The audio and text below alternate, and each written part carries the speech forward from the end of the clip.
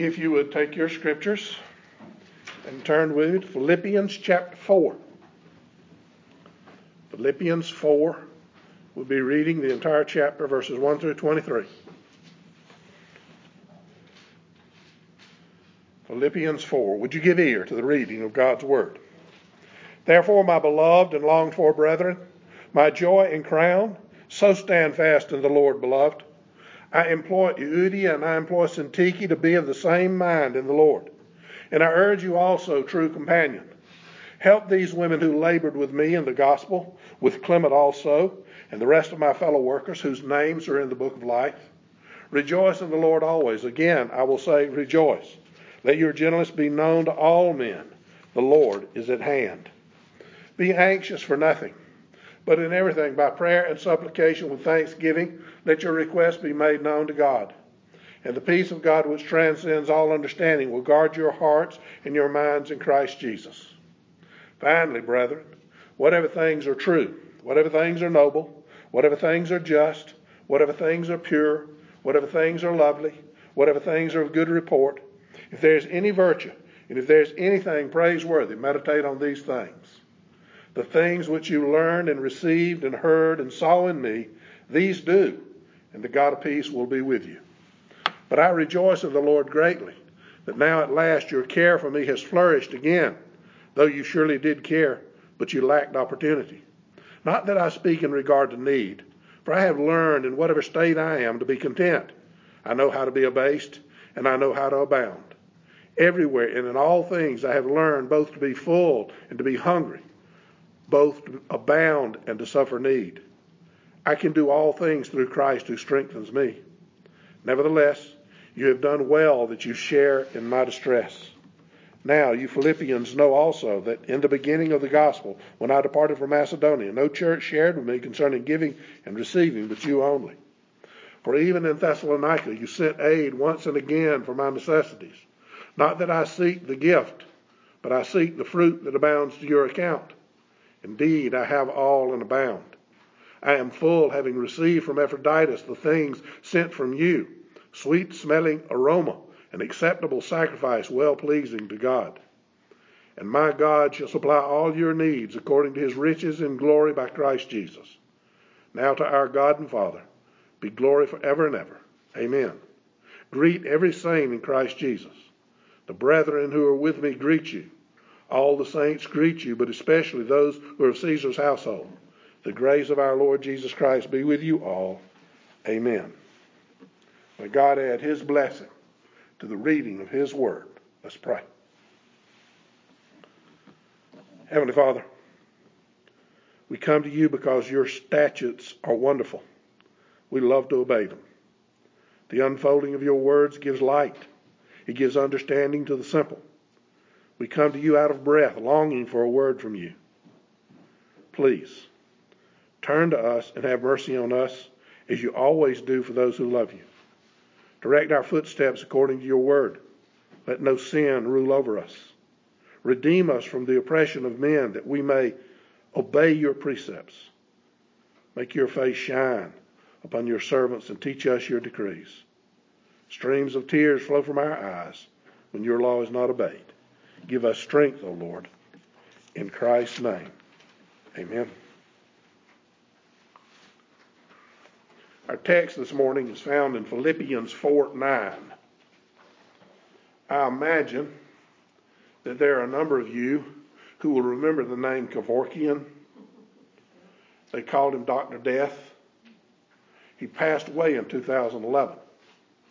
He believed a man had a right to end his own life whenever he thought the quality of life was less than what he wanted. In other words, he believed suicide should be legal. He went even so far as to offer his murder for hire services to help people commit suicide. He was eventually convicted of second-degree murder in 1999 and spent 6 years in jail. In verse 9, Paul says your quality of life does not come from how much mobility you have, how little pain you experience, how few troubles have overtaken you. Instead, your true quality of life comes from how much you think on the things of God. There is a lot of talk about today among certain groups about the mission of the church.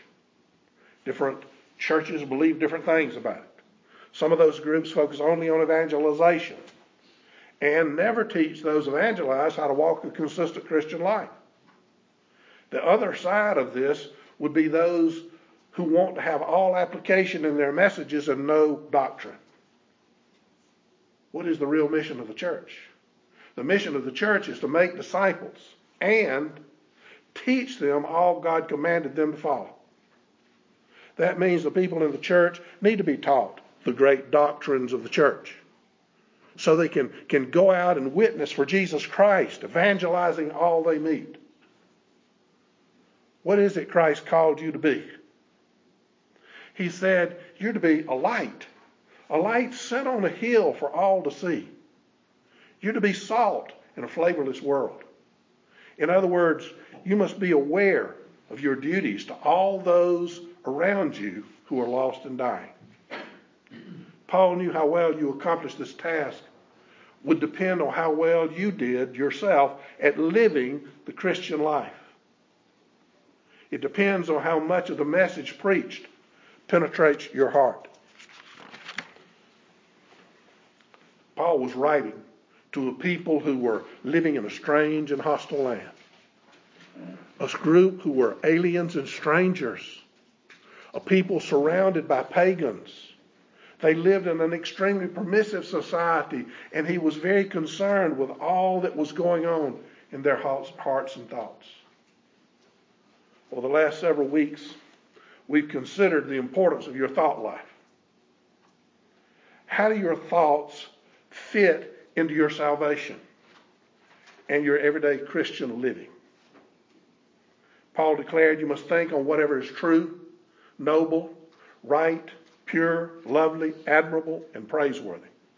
You're instructed to think on these kinds of things and to discipline your mind to dwell on them. The apostle is concerned with the quality of the Christian's life. He understands what real quality of life is and where it comes from. He knows this real quality begins in your heart and it comes out of your thought life. He makes it clear this kind of quality of life comes only when a person is born again. There will forever be a fundamental difference between the quality of life of the believer and the non-believer. The Christian is required to think in a particular way. His thought life is to always be Christ-centered, and he must live accordingly. The non-believer has a whole different way of looking at life. His life is always self-centered. That's why a man like Dr. Death could do what he did, murder people.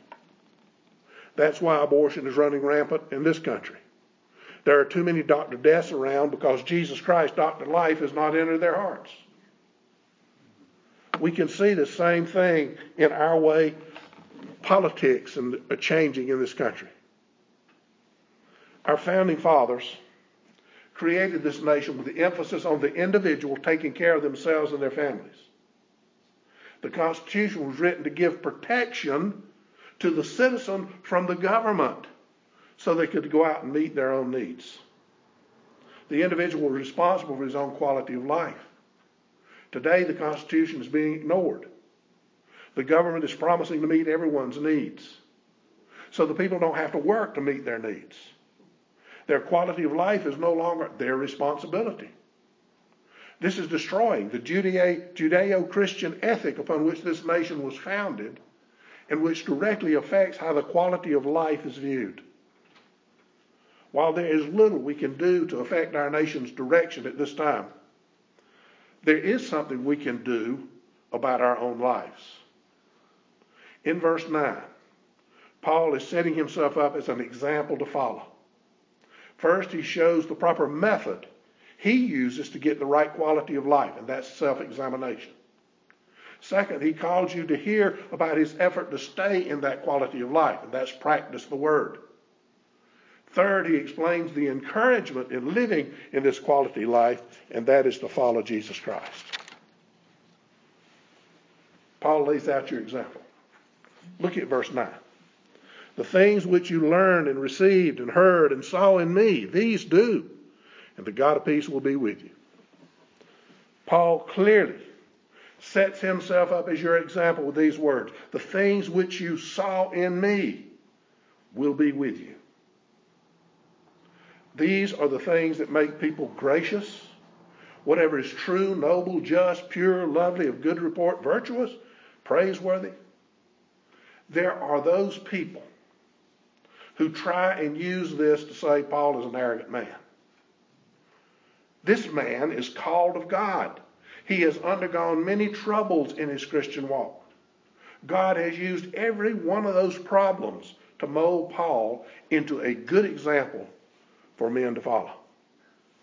He declares he can do all things in Christ.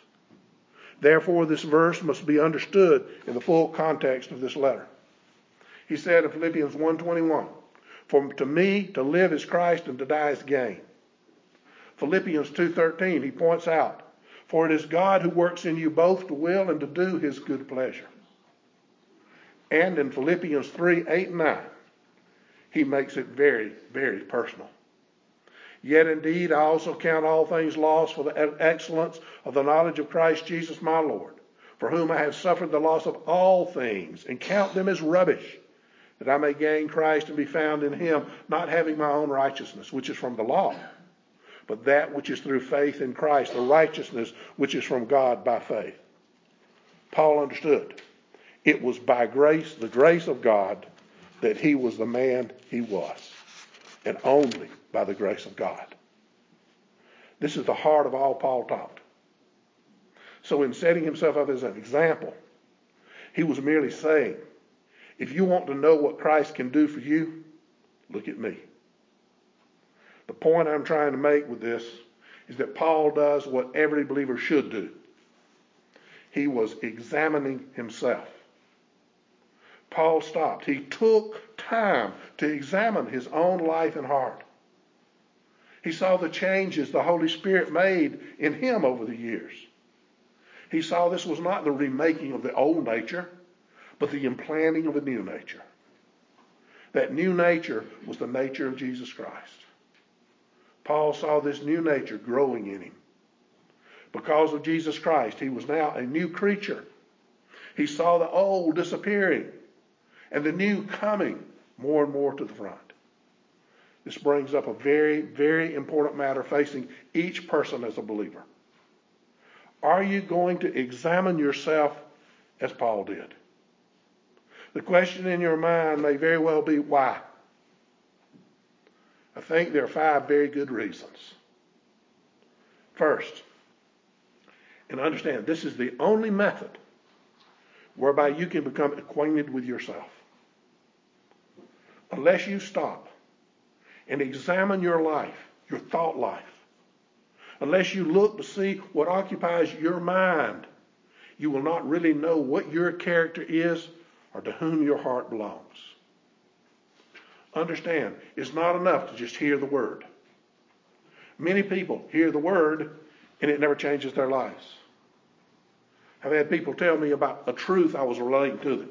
Look, I've already heard that once. I don't need to hear that again. Why? Why would anyone who's a true believer say such? The true believer never objects to hearing God's truth because he knows the truth is his lifeline. Those who say such say it because, yes, they heard it once and they didn't know what to do with it then. So why should you want to hear it again if you don't know what to do with it now? It's important. You as a Christian make the Word of God your own.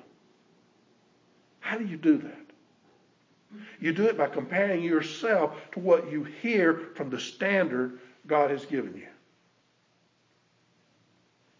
As you do that, you'll begin to uncover the real you. Now, I must warn you, at first, you won't like what you see. What you will see is a very self-centered person. Your motives will be laid bare by God's word, and it's not a pretty picture. So, unless you examine yourself, you'll not uncover your secret desires, your hidden attitudes, and your prejudices. These are sins everyone has and must face. You must ask yourself, what's the truth about me?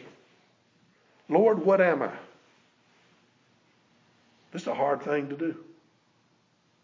But it's the only way. The only way you can grow in knowing yourself as God knows you. Now, second, it's only by self-examination that the sinner comes to the realization he's a real sinner. People today have a real aversion to this process of self-examination. They think, I'm okay. There's nothing really wrong with me. It's everybody else. I'm not guilty. My troubles are all caused by others. If my husband would just treat me better. If my wife would just give me more sex. If my teacher would just slow down. If my parents would just give me more. If my boss would just give me a raise. If the government would just provide more stuff, then I wouldn't have to do all these wrong things. Well, it's through self-examination that you begin to see that your troubles really begin in your own heart. As you look into your heart, the hardness of your heart begins to become clear. You hate what you see, but you don't have the strength to overcome it. Left to yourself, you always want to persist in the way of disobedience. You want to live your life your own way. Is this not exactly what God says about all sinners? God must work. He must work by his Holy Spirit to crush the old heart of stone and replace it with a new heart of flesh. The man under self-examination begins to see his sin as displeasing to God and to realize he's justly condemned in his sin. Unless you come to the point you see your sin as an offense to God, you will never see your need of Jesus Christ. You will never recognize your need of a Savior. Dear people, all of this is tied to your willingness to examine your own heart. The third reason comes because it's by commitment to self-examination that the Christian comes to know the reality of his own Christian experience. This is exactly what Paul did in his own life. He looked back. He saw the changes that had occurred. He saw there was something at work and is constantly drawing him back to God. This was happening even in those trying times. Those trying times when he so wanted to rebel and do it his own way. Every Christian knows this feeling, and I assure you Paul knew it. There is not a single believer that doesn't at times get frustrated. Everyone feels on occasion as though they might as well give up and forget about God. You've all been there. It can't be explained. Something causing a deeper look inside is just drawing you back to the heart of God. Causing a search for the cause of the frustration. That something, of course, is the Holy Spirit. When the believer does wrong, he has a consciousness of guilt. He's overwhelmed with a sadness about his sin. He hears that ever so small voice saying, you need to confess. You need to repent. It pulls him closer and closer to God, to the one who called him. What ultimately will be the result of all of this? It will be that you find you love the things of God more than the things of this world. You will desire to be with the people of God, even though at times they may rub you the wrong way. You will have an overwhelming desire to worship your God. When you meet another believer, there will be an affinity between the two of you. You can sense the love they have for the same Lord you have. More and more, the believer will grow in his assurance that God has changed him. He will recognize that he is continuing to be changed on a daily basis. John expresses it this way in 1 John 3:21. Beloved, if our heart does not condemn us, we have confidence toward God. There's only one way. Only one way you can have a heart that does not condemn you. That way is through personal self-examination. You must see your sin and deal with it. The fourth reason Paul lays out for this self-examination process is knowledge. Self-examination requires a knowledge of yourself and of God's Word. To prepare yourself spiritually requires study. The knowledge you gain through study is an indispensable tool in preparing you to turn away from your own sinfulness and turn to a love for the holiness of God. There is no way you can examine yourself in the light of God's Word and not see the sinfulness and not see the weakness of your human nature and thus your overriding need of God's grace. You see, you can't do it yourself. You got to have Jesus Christ. It's this knowledge that drives you back to God whenever you've sinned. From the Word, you learn that sin is what fills your every waking moment. It shows you your love of worldly things. You love what you should hate, and you hate what you should love. I know you all experience that. It's the same knowledge that causes you to come before God, come before Him and ask His help in changing you and causing you to love in the right way. This process of self-examination is the only way you can come closer to God. With so many who listen to the Word, it goes in one ear and out the other. It is self-examination that causes you to apply its truths to your life. The Bible's not clouded on this issue in any way. Self-examination alongside of Scripture is the main way by which the Holy Spirit enables you to see your need for a new heart and a transformed mind. As a Christian, you see your sinfulness and your need of holiness. As you see that about yourself, you're brought to your knees weeping before God. Your prayer should be a crying out to God for the Holy Spirit to come into your life and change your heart and fill your life with holiness. Fifth, this self-examination is one of the keys to having a proper thought life. It's impossible to be at peace with God when you know you're harboring some sin in your life. It's almost impossible to be at peace with God when you're not at peace with yourself. This is important. You need to be at peace with yourself. You need to be at peace with God through Jesus Christ and all He's done for you. Paul understood this. He said, for me to live is Christ. He was an open book before God. He had no problem with being searched by God daily. I would remind you, Paul was under a great deal of pressure when he wrote this letter. He was imprisoned under the threat of execution. Yet he says he is at peace with God. Why? How can he say that? Because he knows his relationship with Christ is right.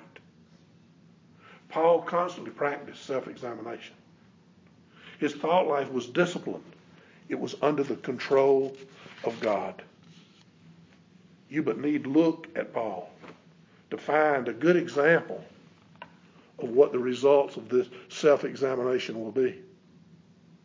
You must realize you're a child of the King. You're one of God's people. And the more disciplined your thought life, the more God's peace will guard your heart and mind. Paul gives an exhortation. Look at verse 9 again. The things which you learned and received and heard and saw in me, these do, and the God of peace will be with you. He wants you to see the things that have happened in his life, and he wants you to duplicate those things in your life. Use them in your relationships with others. You must understand your actions are only the outward expression of your inward thoughts. The thoughts which are the rulers of your being. In all men, there are two personalities, one seen and one unseen. The unseen one is always trying to project on the other. If you're to project these good things he talked about in verse 8, these things that are true, noble, just, pure, lovely, admirable, excellent, and praiseworthy, you must make them the ground of all of your thoughts. This can only happen when you begin to constantly express them while at the same time rejecting the wrong things that come into your mind. And how do you do all of this? You begin by meditating on God's Word. In our day, meditation is not as easy as it was in time past. There are so many excuses today. I'm too busy. I'll miss my favorite TV program. Time is such a valuable commodity today, but meditation is more important than anything else you have to do. It's so important that you spend time meditating on the truths of God's Word. It's important if you desire to know God. If you desire His peace and joy in your life. There's no way to get those things. No easy way. In fact, there's only one way. And that's through meditating on God's Word. You must work at making His Word a part of your very being. How do you make these truths of God's Word a part of your being? It's only by thinking on them, by letting them work to change your world and life view. Many people think they can achieve this by simply going to church 2 or 3 times a week. Some believe they can do it even more so before TV personalities. This is not the way to get enough exposure to God's Word. If this is what you think, then I'm afraid you're in really serious trouble. If you're not spending time reading and studying God's Word, then you will never grow. You will not be able to persist in this self-examination. You will fall far short of God's calling. Some will say, oh, I just don't have time for any of this.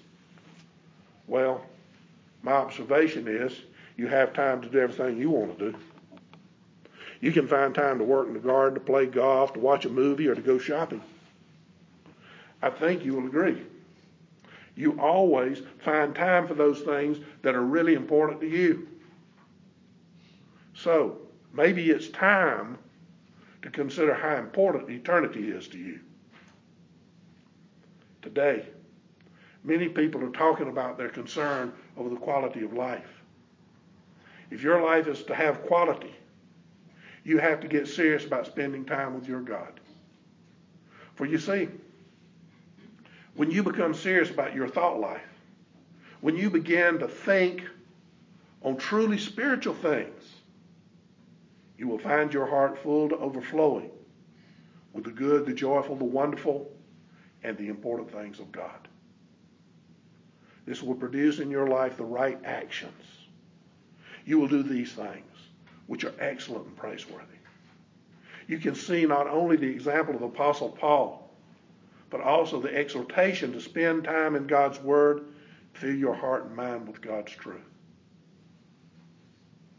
Paul concludes this section with 2 encouragements. Look at verse 9 one more time.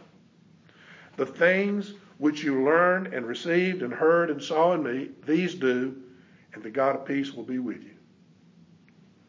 Understand, there is no shortage of things upon which you can meditate. You have the entire Bible at your disposal. It's full of the wonderful truths of God. How blessed we are. The Philippians had much less. They had the Old Testament, this letter, and maybe a couple of Gospels. They had few leaders who would really lead.